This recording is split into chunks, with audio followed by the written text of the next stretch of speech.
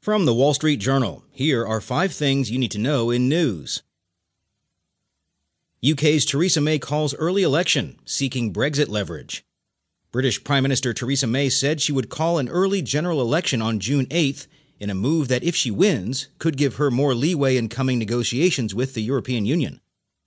Goldman's mighty traders strike out. A weak quarter could put pressure on Goldman Sachs to cut costs further. Suspect in Facebook slaying kills self after police pursuit. Pennsylvania State Police say the suspect in the random killing of a Cleveland retiree posted on Facebook has shot and killed himself after a brief pursuit. United Airlines says corporate clients seek policy fixes. United Airlines' lucrative corporate clients are pushing the airline to fix its customer service, the carrier's president said on Tuesday. Hollywood's new script, "You Can't Make Movies Without China." The U.S. movie industry has become reliant on China's investors and its more than 1 billion potential moviegoers, a relationship with strings attached. From the Wall Street Journal, here are 5 things you need to know in tech. How to top the iPhone? For Foxconn, try TVs. iPhone assembler Foxconn Technology is pushing to build its own brands and product lines. Its first bet? Making sharp TVs cool in China. Murder forces scrutiny at Facebook. Facebook is reviewing how it handles objectionable content after a Cleveland man posted a video of a murder on the site, sparking outrage over the social media giant's failure to more closely monitor violence on its platforms. PayPal signs Android deal to speed up checkout.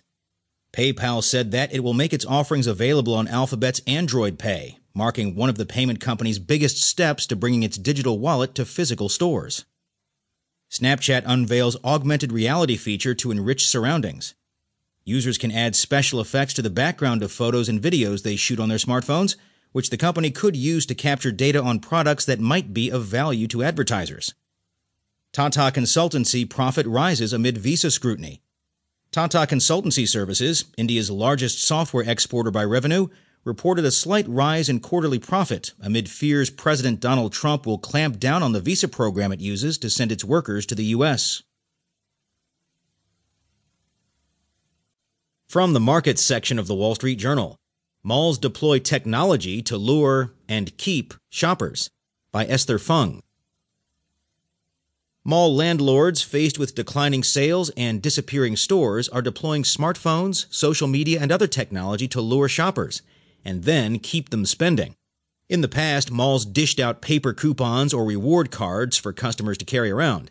Now, as mall anchors such as Macy's Inc. are shutting stores, and retailers including Payless Shoe Source Inc. are filing for bankruptcy reorganization, mall owners are getting more sophisticated. These landlords are introducing phone apps and credit card-linked programs that identify individual customers' spending habits and then target them with special offers on their favorite brands.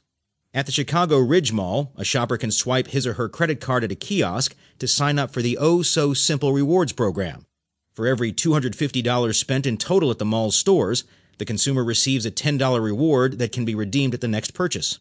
Starwood Retail Partners, the mall's owner, tapped the services of Spring Marketplace, Inc., which creates rewards programs for malls that link online and mobile marketing to in-store sales through credit cards that shoppers already use.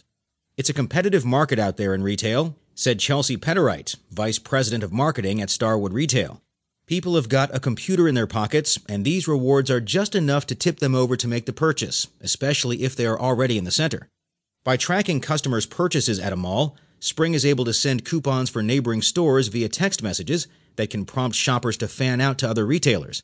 For instance, shoppers getting a coffee at a Starbucks using a credit card might get a text message with a $5 coupon for a nearby J. Crew store. You get an SMS congratulating you in real time. It's very engaging, and it makes you want to do it again, said Jonathan Dyke, Chief Operating Officer at Spring Marketplace, which also counts mall REITs such as Simon Property Group, Taubman Centers Inc., and Pennsylvania Real Estate Investment Trust as its clients. Customers choose whether or not to opt into the loyalty program. No shopper's purchases are tracked across a mall without agreeing to participate. Spring Marketplace said the credit card data is encrypted in its database and the information is shared only with the mall landlord and the retailers in the mall, and not sold to others. In Gretna, Nebraska, a 350,000 square foot outlet mall invested $2 million to install fiber optic lines as well as $10 million in an app that has racked up 300,000 downloads since it was launched 3 years ago.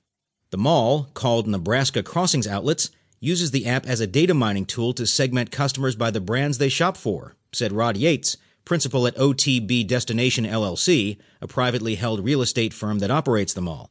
Retailers at first were wary because they were protective of their brands, according to Johanna Boston, chief marketing officer at OTB Destination.